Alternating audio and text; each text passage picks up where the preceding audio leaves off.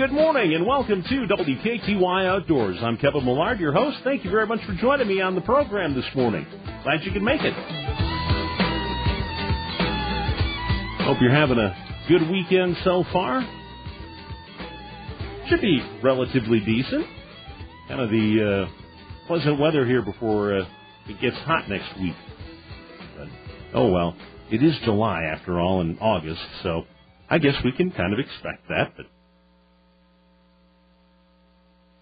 I hope you get a chance to get out, at least enjoy it this weekend. I know there's going to be a few people out on the water. I've seen a lot of boats out in the area here this morning already, so it's going to be a busy weekend. And hey, it's a beautiful morning. Why wouldn't you want to be out there? Heck. Let me just turn the mic. I'm just going to go. I'll just go, right? No, okay. Well, I better stay. It's a lovely morning to be out there. Sadly, my thought was like, okay, let's see, I'll just go fishing, and then it's like, oh no, I need to mow the lawn, and okay. Hopefully, there's a little. Can't really call mowing the lawn fun, but needs to get done. But hopefully, there'll be some entertainment, relaxation, recreation, however you want to call it, a little bit later in the day. So, but again, I hope you get the opportunity to do so as well. It should be a fairly decent day, and hopefully the showers will not happen until after you're done with your chores. I mean, we could use the rain most definitely here because things are dry right now. My goodness, and definitely you could. From about maybe like 11 until 6 or so, just a nice steady rain. Nothing heavy or anything. No downpours or whatever, but just a nice steady rain.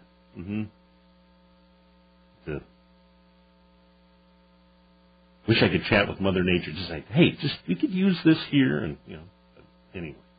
Anyhow, yeah, it's dry, and you can tell that. One indication is that the river levels are definitely on the low side here. We're sitting at just a tad under 4.7 this morning here. It's come down a little bit, and it is low out there. There's no doubt about it. Certainly a big change of pace from what we had just a few months ago. My goodness, we're getting both ends of the spectrum here, I guess, this year once again. So. But just keep that in mind if you're headed out. If you got a canoe or a kayak or something, you're probably okay. Just don't go flying with the boats around wing dams and things like that, unless you want to get a new lower unit or something like that. That doesn't sound like a whole lot of fun, but anyway, yeah, you just don't want to mess with that kind of stuff. So, but. Yeah, otherwise it's not a bad weekend. Like I said, River Stage sitting at about 4.8 right now. The flow is down considerably in the area here. Alma's at 8,700, which I can't recall the last time I've seen it that. And everything else, the further it picks up a little further south, but otherwise everything around here is. Minnesota City is at 11.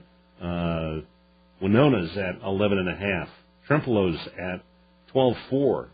Dresbach's at 11.7. Genoa's at 14.1. Same for Lynxville as well. But that's just unbelievable what the flow is. Right? I mean, it's just practically non-existent. Is probably a good way to put it anyway. So, goodness, it's a challenge out there. And fortunately, on the plus side anyway, is that it's a little less water you got to cover for fighting the fish anyway. You still got to go through all the effort and everything. It's not like fishing in a bucket or something. It's a little more complicated than that, but. Actually, the fishing hasn't hasn't been too bad at all, really, for the most part. Walleye, or I shouldn't have the walleye, but the panfish bite is what I was going to say, is doing pretty darn well right now. The bluegill bite is doing just fine right now. I never gave the water temperatures, did I? Yeah. Water temperatures sitting in the upper 70s, 77s and 78s, pretty much across the board. And that's, I was going to mention that because that's kind of the prime. We're right in that good wheelhouse for bluegills to be active and things like that. So, yeah, the bluegill bite is doing pretty well right now. If you're looking for some panfish this weekend, definitely get out there and do that. And before you go, dig down a little bit in the garden or the backyard, wherever you got a spot, and grab a few night crawlers, or better yet, maybe stop by and help support your local bait and tackle shop and pick up a container of night crawlers as well, and you will be pretty much set for some fine bluegill fishing. Not to mention the fact that you could probably pick off a few perch or crappie that might be happening by as well, or in that same little fishing hole as well. Both of them are doing pretty decent as well. The perch are, just, small little jig and a minnow, or little gob of night crawlers or whatever. The perch will certainly gobble that down when you find them. Crappies as well, using little small artificials, little worms, things like that, or crappie minnows will definitely do you for some decent-sized crappies, and finding the weeds and things like that. Man, it's right now the panfish bite. We're in the prime summertime of panfishing here. It's really not, might slack off a little bit. It gets a little warmer here, if this 90-degree weather that we're going to be sitting into for the next week or so, if it hangs around for a while, it might kind of dial things back a little bit. But right now it's pretty decent out there, and maybe with luck it'll stay that way into the great time of some fall fishing here too. The bass bite is doing well. Seen a lot of bass boats around here the last few days, of course. But that bass bite is doing very, very well right now for largies or smallmouths, for that matter. Finding, of course, the largemouth, the edges of weeds, and in backwater areas, some side channel areas, and if you ever wanted to think about trying some kayak fishing, it's probably not a bad time to think about doing that right now, as a matter of fact, because with the water being so low, might make it a little challenging to get back in some of those sloughs or backwater areas that you might normally be able to get to with a boat. I haven't heard anything, but it just from past experience and past stories I've heard, it like I said, you got a kayak or canoe or something and can get through some of those little shallow areas and maybe into like a little back bay or up some of those sloughs or whatnot.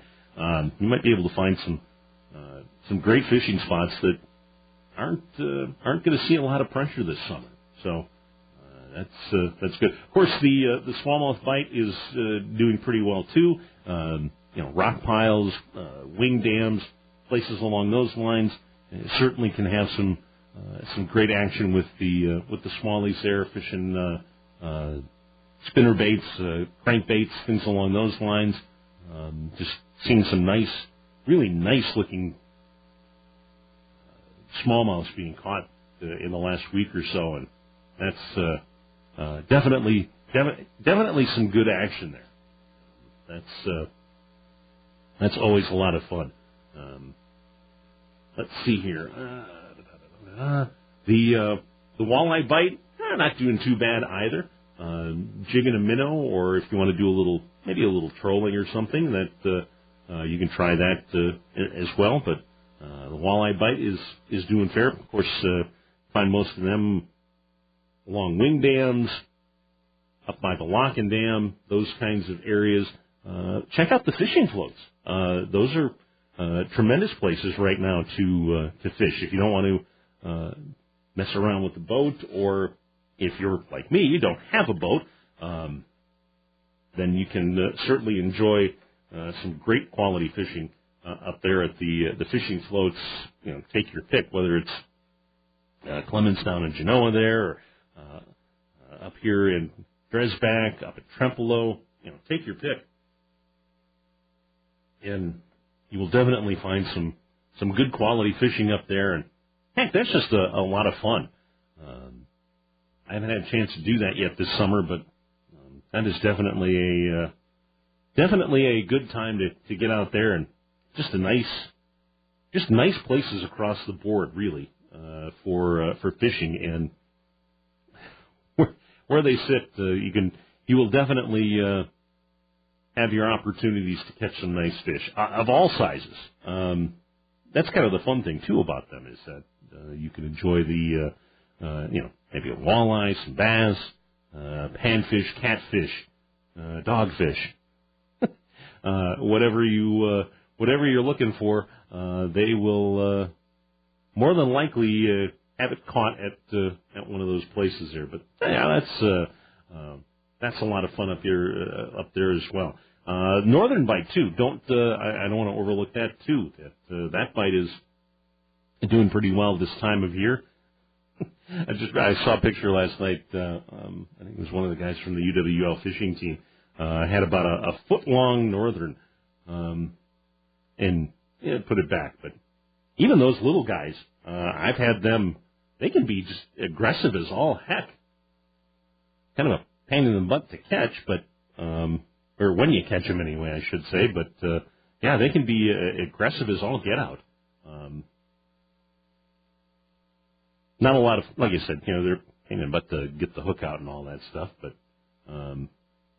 even still, but yeah, the larger ones, the more mature ones, that's not doing too bad either.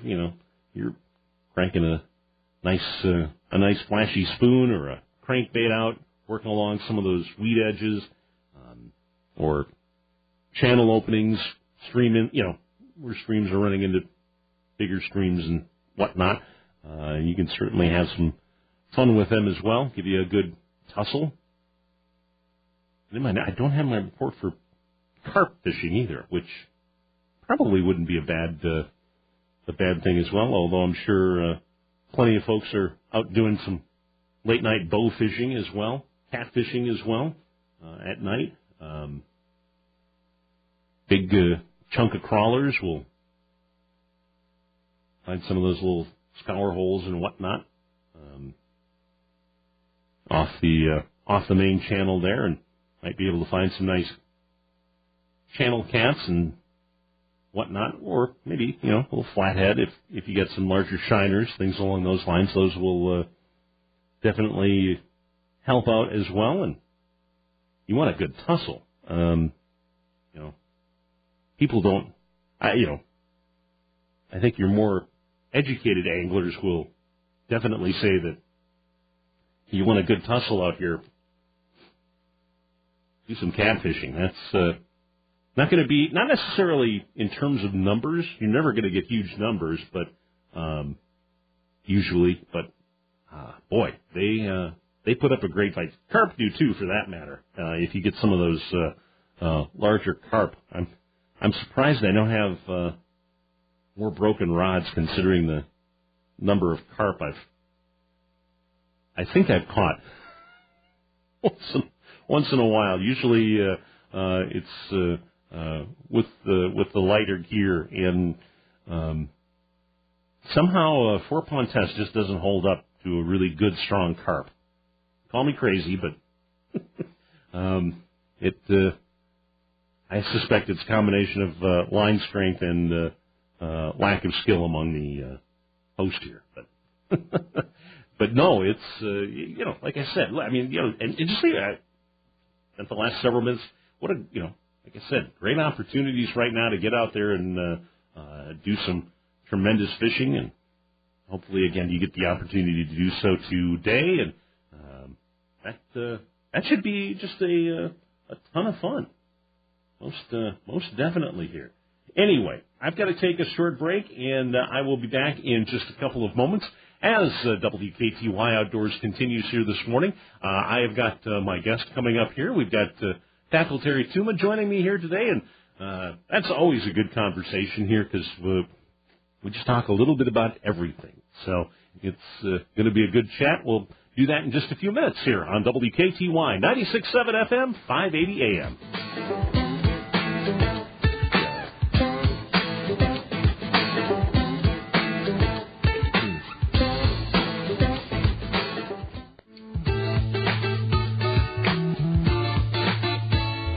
Welcome back to WKTY Outdoors. It is coming up on 8:24. I'm Kevin Millard. Thanks for joining me on the program this morning. Glad you could be here. Joining me on the phone right now is Tackle Terry Tuma.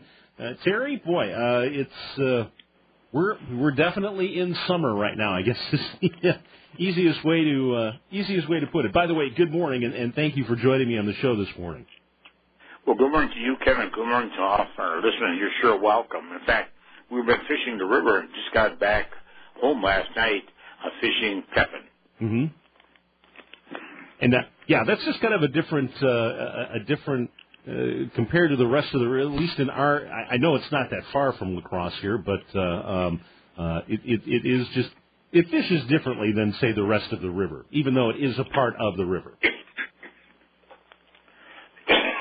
Well, excuse me. No problem. But it's. Excuse me, Kevin. I just swallowed wrong. No problem. But yeah, you're right. It does fish somewhat different. You're not fishing the backwaters, of course. Mm-hmm. But you can sneak up into the backwaters in certain locations. But also too, with the drop into water levels, that's a factor to consider. And there's just like, for instance, if you're fishing bass, riprap areas are always good. Same thing with walleyes. Mm-hmm. The areas where you are going to see cold water seams for northern pike can be extremely productive. Any incoming river systems or creek system where it's going to provide cold water, good for pike. And there's just a lot of different areas, sand points for bass. Inside currents for walleyes. There's just a lot of different locations that we can fish for all species of fish, by the way. Mm-hmm. Yeah, it is, just having driven by, I've never had the opportunity to fish it, but just the opportunity to, just drive, I guess, on either side of it. But, there's just a lot of different, you're right. There's a lot of different structure. There's a lot of different places where multi-species are going to be hanging out. You're right. Walleyes, bass, panfish. Take your pick. You can kind of find it all in various parts of the lake, which is pretty darn large. Yeah, it really is, Kevin. And that's a good point. You have many different species. In fact, we had some good results yesterday fishing crankbaits, and even after the second day of the cold front, which everyone says it's really tough fishing, and really what we have to do is just get out there, challenge the weather, figure out what the fish are going to want to eat, and then go from there. But I think so often you and I talked about it in the past, but we blame cold front for poor fishing. Right. We blame cold fronts for not even going out. I hear a lot of comments about that, about the moon phases. I hear so many different comments out there about why we shouldn't fish or why we're not catching fish, and that's just really it's a personal excuse. Mm-hmm. Yeah, I mean it is. Like you've said here, just because there is a weather front through, and it will affect the fish certainly, but they still have to eat, they still have to do all the things that they need to do to survive. So they are catchable. You just need to work maybe a little bit harder on the figuring out the equation that will bring success. Yeah, you're right, and that's something that we have to do. Even if you've got more of a more of an aggressive bite, you still have to really key in on what they really want. Don't take it for granted that what we used yesterday is going to work today. Many times that's not the case, and we just have to keep on experimenting. And if you do that too, you're going to learn a lot more too, Kevin. Mm-hmm. Yeah, exactly. And I'm wondering too, along those lines, with this water being low in a lot of places, certainly here in the La Crosse area, is it an opportunity, do you think, to maybe sort of read the terrain a little bit better, as things you can see, and get a little bit better understanding of what what sort of terrain, what sort of features are maybe prevalent, maybe be able to help read the water just a little bit better? Yes, I think you're 100% correct. In fact, I just got off the phone. We were talking about the water levels, about some of the points, like the sand points that are so prevalent right now, mm-hmm. or some, wing dams and so forth that are so prevalent. And you give us a little bit of a better understanding of how these are, say, either protruding or underwater when you have normal water conditions. So it's something that we can really use as a guideline, if you will. And now with the river so low, in fact, this individual I talked to, he said this is several years ago, he got stranded on a sand point. Mm-hmm. He said he was running the river, and his electronics said 1.5 feet. And he said, no way is it 1.5 feet deep. Sure enough, he bottomed out on the sand point. Mm-hmm. So here again, too, is sort of trusting your electronic and be aware of, anything that's going to change. If you're fishing riprap, for instance, or whatever, you're going to see a lot of changes in that riprap areas, with the water level so low. Normally it's not going to affect your fish bite, but it's going to affect how you're casting, what you're using, and so forth. Mm-hmm. So there's a lot of pluses. And then, when you have normal water levels, you just sort of remember what you've seen with low water levels. It's sort of shall we say, a mental imprint of exactly what is taking place under the water and why the fish are relating to those specific locations. Mm-hmm. Exactly. Yeah, it's. I guess it's an opportunity.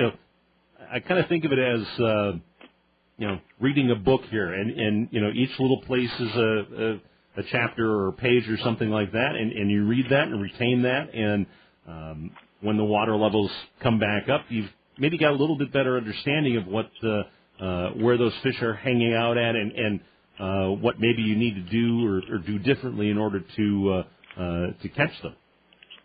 Oh, yes, that's very, very well said. It's almost like, creating a picture mm-hmm. of exactly what's under the water. If we can do that, but even under regular water levels on inland body of water, we really need to, sort of, shall we say, I don't want to say act like a fish, but understand why these fish are in these specific areas mm-hmm. and what it actually looks like under the water. If we can do that, we have electronics that are going to help us with that, but if we can really pinpoint specific pockets or boulders or whatever it may be, incoming streams or whatever, that's going to be a big, or spring, that's going to be a big factor in us catching fish basically year-round. Yep, exactly. Yeah, I mean, that's knowledge that you can use really any time of the year. You're exactly right. And I guess too, what sort of things were there any other kinds of adjustments that you had to make when you were out fishing Pepin yesterday? Maybe because of the conditions. Not really. What I did start in. We can talk a little bit about that now. I usually start out with, even on inland body of water, no matter if you got a front or if you don't have a front, I always start out with more of an aggressive bait, Kevin. Mm-hmm. Maybe it's going to be trolling crankbaits, or maybe it's going to be casting crankbait, and see what kind of success, and then vary with with the different crankbait styles and so forth. But there too, what we have to start. We can start out more aggressive. Then we'll know what kind of, I use it, basically crankbait as a mood indicator. Mm-hmm. If I'm catching fish on a crankbait, then I know we got a pretty aggressive bite going, mm-hmm. instead of starting out maybe with a Ned rig or a wacky worm or a jig and plastic. or tube jigs starting out that way, but we never really will know, could we caught more fish, could we caught better fish using crankbaits, but we can always, again, I call it going down the ladder, start out aggressive, then not quite as aggressive, less aggressive, and then non-aggressive, more the finesse approach. I think it really works out well, and so therefore then, we always start out with the aggressive approach. We really know how active these fish are going to be. Mm-hmm. Exactly, yeah, and it's just simply working that progression, and figuring it out from there. At some point there, you will, on that scale, if you will, you will find the best fish, or maybe they'll be a little more aggressive in one spot, a little less aggressive in the other, and a little more, need that finesse approach in another area. So it's that's what makes it fun. It's just trying to figure that out from place to place. Yeah, it really is, and we've been dealing with mayfly hatches on the river system. I think most of us have dealt with that or are dealing with that. In fact, there was another light one that was just starting up again yesterday, and here again too, we hear the comment about, well, what do we do when we have a mayfly hatch? Can we catch fish under those kind of conditions? And there again too, I'll start out with a crankbait, but that's going to be a reaction bite, Kevin. Mm-hmm. If we don't do that, and we have to go for that. Of course, when we hit the real heavy mayfly hatch, we're doing some TV work there, and when the dead or the carcasses grab onto your line or your baits, rod guides, then it makes it really difficult. But then what you can do too is, one is move to a location that doesn't have as much of a mayfly hatch. That's a big plus. Number two is, then what I do is I'll generally use a Ned rig under these kind of conditions with the green pumpkin or the watermelon, something of that color, or what it's called a little trooper. It's a new bait that came up by Berkeley, and it's got sort of tentacles on it, and that almost imitates a mayfly in a sense of the word. But you can have really a tough bite when this is taking place with mayflies because they're just scorching themselves on these mayflies. But here again, you've got to challenge those. Don't give up. Keep on moving. Keep on experimenting. But generally speaking, from the aggressive of a crankbait, then way down to a finesse. Yeah, and that's again something that that makes for an extra challenge, I guess, if you will, when you're out there. And certainly, we've had our share here this summer. We've only had, I think, maybe, and I could be wrong, but last time I said, boy, I haven't seen any mayfly hatches. Like 3 days later, we just got a major hatch, and it's like, okay, well, I'm not going to say anything anymore here, because then we'll get another big hatch here going. But yeah, it's just another little challenge to overcome, and maybe you switch things up a little bit, and I like that finesse approach, and those fish again, they still they may have gorged themselves on mayflies, but they will have to eat, and maybe not all fish like mayflies, so. Well, and the other thing, too, if you got a real minor mayfly hatch, that can trigger a feeding spree.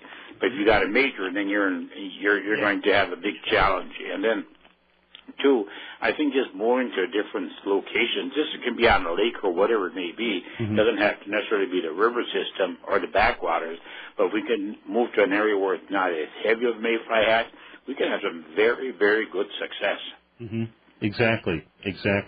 And I guess too, what are you liking to when you work some of those? I'm just thinking some of the backwater areas down here are a little bit more shallow now with the lower river conditions. When it gets like this, when you're working some of those backwater areas, what sort of things do you like to use? I mean, are you still You're still starting out with those with the crankbaits and working your way down from there. Am I correct? Yes, you're exactly right. And what we need to do too, Kevin, is even if you've got, depending on how deep you're fishing, but, shallow running crankbaits, a small crankbait that are inch and a half long can be very, very productive. And then two is going down, depending on what you're fishing for. If you're fishing for bass and so forth, then I would definitely go with, from there, I would definitely go to some sort of a plastic, depending on, where these fish are at. You can also go with some of the top waters under these kind of conditions. That can be very productive. Even some buzz baits. So there's a lot of tools that we can use under these kind of conditions, work in these areas. The other factor, too, is I just had a question about, I took some people out fishing through a auction, and it was they asked me a question about, do you feel that electronics spook the fish? And we hear so many comments about that almost constantly, and the answer to that question that I made was, we don't have any issue when we're using Vexilars for ice fishing, do we? And they said, well, that's right. So they didn't put that in a perspective. I really don't believe that electronics spook the fish. I do know that trolling motors, if you, the vibration of trolling motor, especially if you put it on high speed and back to low speed, stop, low speed, high speed, the changes in that vibration will spook those fish. Mm-hmm. So you're always better off to just keep it on low speed and do not keep on constantly changing in a specific location. Yeah, that kind of, for lack of a better term, kind of revving that motor, I can see where that would disturb the fish, although I guess I wouldn't, you're right, I wouldn't necessarily qualify that as electronics per se, but interesting question. I guess the only thing I can think of is if you maybe have a camera or something down there, that might spook the fish, but otherwise, you're right. It's hard for me to see where electronics would disrupt the fishing. Yeah, your transducer, the signal that's provided underwater. No, I don't think it does, Kevin, at all. I don't know where that question comes from, but it's sort of a common occurrence. But I really don't believe it does spook fish. And the other thing too is that fish can get acclimated, like for instance, in a marina where you have a lot of boating traffic and so forth. You can definitely, fish will relate to some of the riprap areas, some of the shorelines, some of the docks and so forth. But what they do is they get acclimated to that kind of a noise, and then it's almost like a normal habitat for those specific species of fish that you're pursuing. Mm-hmm. And actually, let me, you mentioned docks and things like that. Do you do a lot of that fishing? Docks in those marina areas, places like that. Do you like to drop a line in those places? Not necessarily. No, I don't, Karen, because basically there's so much boat traffic in and out. Some of the marina inlets and outlets are outlets, if you want, and inlets. I will fish some of those areas, provided you have a lot of boat traffic. But the docks, no, I don't. I know that they can be extremely productive, but there again, to them. I just avoid now. If it's on an inland body of water, yes, I'll fish docks. Generally speaking, this will be with plastics. Mm-hmm. Yeah, and I know that it's you have to be very accurate with your cast. That's for certain. But you're right. It's another little challenge. I don't think I've ever asked you about that. If you do a lot of dock fishing, but it's certainly something to try anyway. Yeah, it really is. Especially now on our inland bodies of water, we've got a lot of weeds that have already died off, and some are currently dying a little bit earlier than normal. And so now docks become a habitat for these fish, along with even dead weeds. I know there's a lot of comments fish do not relate to dead weed growth, or they're not growing at all. There might be some, I call it sort of stubble, if they're real short green weeds, but these fish will relate to some of those areas because it does attract food sources. And so we should never forget about fishing dead weeds. I think there's this concept out there, fish do not relate to dead weeds because of giving off some sort of a gas that affects the fish itself, which is something else I do not believe in. Okay. Well, that's cool. That's it kind of changes my thought on that particular process. And actually, kind of along those lines as well. And again, getting back to some of the fishing conditions here too, and the water levels as well. With the are you finding fish a little bit deeper, a little bit shallower, or how is that working at this point? Well, the fish I caught yesterday were in about 2 to 4 feet of water, Kevin. But here again too, it varies so much. But generally speaking, now if you were going to throw spinner rigs or with bottom bouncers or let's call a chain fishing sinker, works extremely well with spinner rigs again. Then I probably have a tendency to go a little bit deeper. But what we also have to understand too, that these fish can be very scattered, and the best way is to cover water as quick as possible. Now, if you're throwing in crankbaits, say lead core or just long lining, and you find an area where you've got some pretty active fish going, then I would definitely go back to that area I call circle the wagon, or what you can do then is go back to a night crawler rig or even a leech rig and work those specific areas. That's the other thing too is. I'm going to really sort of pick on walleye fishing, is that someone picks up a walleye in one spot, maybe they're using bottom bouncers or whatever it may be, or throwing crankbaits, they pick up a walleye and they keep right on truck and they don't come back and work that area. And that's an indication you got more than one walleye in those specific areas. Not always the case, but we really need to concentrate on that system of approach. I call it circle the wagon in the seminars, is where you find a location, you catch one fish. That's going to include not only walleyes, but it can include several species of fish. Sure.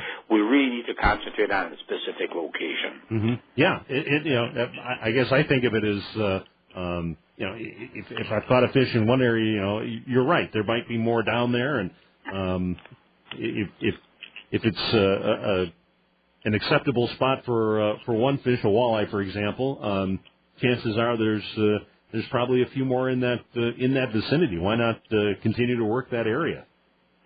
Well, exactly right. Yeah, I think that applies to several species of fish, and two, not just for instance a spring or a cold water seam or a specific riprap or riprap in general on the river systems. They don't all hold fish. I think, and I see that, a lot on the river system, especially for when you see bass tournaments going on, is they're casting all riprap. Sure, you may pick up a fish, you may not pick up a fish, but there's riprap that's going to be more productive than other riprap. It's going to be depending on, of course, on the food sources. It's going to be very dependent on the depth. And there's a lot of factors here where specific ripraps will hold fish and specific ripraps will not hold any fish at all. I had a thought while you're chatting there too, that one of the things I wanted to bring up, along with the low water levels here too, is the fact that the current is just really very very low right now, at least in our area anyway. And how does that, for you, how does that affect the fish and their location and what they're going to do? Are they what are they doing different that maybe they say a couple of months ago when it was 10 times the flow that we've got right now? Well, I think, really, in all honesty, I don't know if the fish are doing a lot of anything different, Kevin. What they have to do is they have to have a food source present. That's number one. No fish, no food, no fish. And then you have to have the habitat, the holding areas that can hold these fish. There's a lot of green weeds, or I call it sandgrass, along the river banks that can hold fish. In fact, our son was out fishing, and he found a spot with a lot of weeds, and he was trolling right over the top of the weeds. He limited out in walleyes in 2 hours. And so, here again, too, you've got to do some searching. And then, yes, current could be a big factor. Generally speaking, though, a lot of heavy current will move these fish. Most of the time, they won't, except for slaughter, maybe have a tendency to have a little bit more of a locational factor with current. But generally speaking, with high current, high waters, the fish are going to be a little bit closer into shores or into their habitat locations than being further out. I think the depth of the water is as much to consider as the current factor itself. Current breaks are a big factor in catching fish, especially with walleyes. You know, current break can be extremely productive, especially with higher water. So here again, you know what it really boils down to, I feel, is that you've got to search for these fish. Don't just say, well, at this time of the year they're going to be right in a current break, or at this time of the year they're going to be on a sand flat, or this time they're going to be inside turn of a point. We cannot do that process of thinking. What we have to do is check all areas out and then proceed from there. Yep, exactly. And yeah, don't. Again, and we've touched on this in the past as well. You know, don't get stuck in that rut of trying the, you know, exact same thing every single time and doing it, you know, X, Y, and Z when the fish might tell you a completely different story there, and you just have to be willing and have that mindset to adapt to the fish, not the other way around. Oh, exactly right, and that's why it's, you know, so beneficial for the angler, including myself, to have, you know, several rods rigged up and ready to go. And it's amazing how you can all of a sudden set a pattern. It's something that we need to do. It's something that I think we almost have to do to be successful. And that's going to really apply to all species of fish. There is no one bait or one lure, one location that provide action throughout open water period.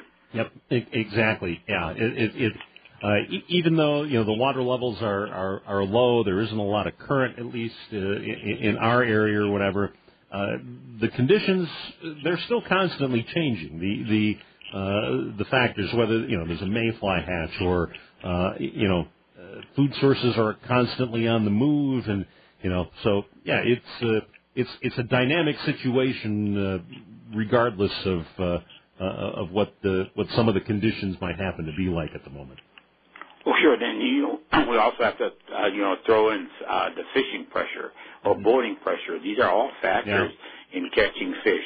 And then too, I've noticed, I think recently especially, where anglers come into one spot, they fish it for 20 minutes and then they leave. They don't work the whole area thoroughly. And that also can be a negative. If you feel that you've got a pretty good location, work it thoroughly. Don't just anchor in one spot and then or put spot lock on or whatever it is and fish that area and then don't catch any fish. That doesn't mean that the fish aren't there. Maybe they only need to move 100 yards or 100 feet and then catch these fish. So here again, you've got to ask yourself, well, if I fish this spot for 20 minutes or 10 minutes and then move, why did I pick that spot in the first place? Mm-hmm. Yeah, exactly. Well, Terry, I've got to take a short little break here, and we'll continue the conversation in just a couple of moments here. But, again, I have to take a pause here, and we'll be back in just a moment here as we continue talking with Tackle Terry Tuma this morning on WKTY Outdoors. It's 8:51. Back in just a couple of moments.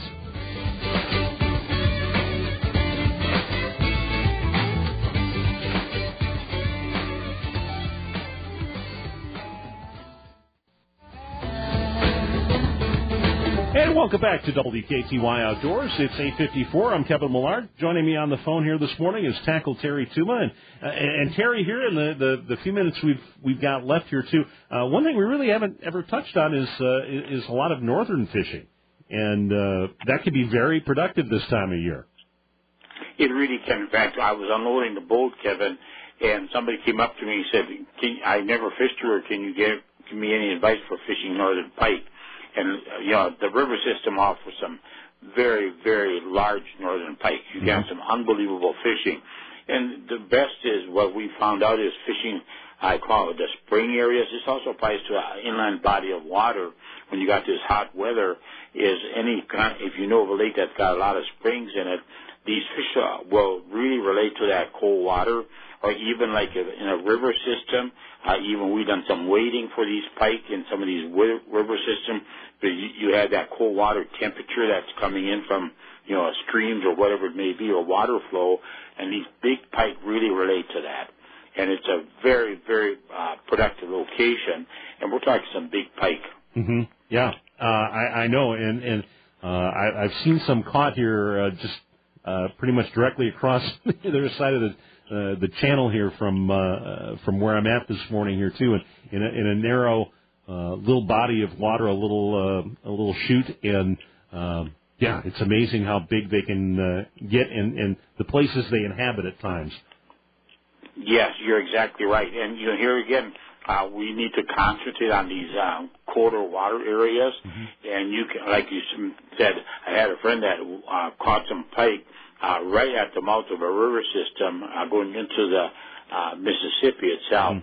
It was amazing the size of the fish that he had caught. Yeah, and I think a lot of people tend to think more of northerns as sort of, not necessarily like lake fish or some, fishing in larger lakes and places along those lines, but you can find them along the main channels and just, some backwaters adjacent and things like that they're out there.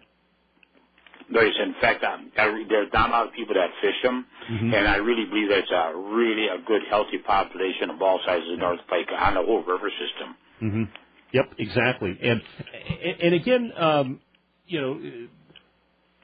where are, I guess, what are you using primarily then for catching them too? And you touched on while we were in the break here too about whether to use a leader or not as well. Yes, well, generally speaking, what really is productive is using tandem spinner baits, some of them with the larger bait for the, pretty hefty hook system, and then also jigs, heavier weight jigs with big pieces of plastic. And yes, I would definitely use a leader. I would use something in here, a 10, 12-inch leader, but not the regular stiff leader. You can get this, the real, shall we say, flexible, thin wire leaders, something there, a 40-pound test, a 30-pound test, and use that. Because, yes, you can many times get by without a leader, but then you got that big pike on, and then all of a sudden you bit right through that line that you're using. And braid, sure, it can help somewhat, but a fish will bite through that braid, especially a big pike. So try to use some sort of a wire leader if you possibly can, and use black. Okay, all right, interesting, and and I'm guessing too that if you're using a too heavy of a leader, it is going to affect how that lure presents too. Well, exactly right. And then it's going to affect your running depth too, Kevin. So there's some factors there that we need to relate to. And here again too, for your main line, use a heavier line. You can use definitely fluorocarbon when you're using a leader, but also too, don't be afraid not to use a braided line. But if you're using braided line, you got to watch your rod tip, or use maybe a spec softer tip rod, because something has to give, and braid does not stretch. So therefore, then you can use a fluorocarbon, a leader or line attached to your leader if you so desire. But here again, too, it's something we have to do some experimenting with, but do and concentrate on catching big. We're talking big fish. We're not talking 30-inch pike. We're talking, 30-inch pike is a nice pike, but we can definitely catch some much bigger than that. Most definitely. Well, Terry, I've got to wrap things up here for this Saturday. I always appreciate you coming on and sharing your knowledge with us and with the listeners, and certainly want to wish you the best this weekend. And again, thank you so much for being on the show this morning. Well, you're sure welcome. Thank you so much. It's a great opportunity to visit with you, Kevin, and to all our listeners. And how about taking a kid fishing this week? Exactly. Great point, Terry. You have a great week, and we'll talk to you again soon. That's going to do it for the program today. Thank you so much for listening. We'll be back next Saturday with another edition of WKTY Outdoors. Take care. Have a great weekend.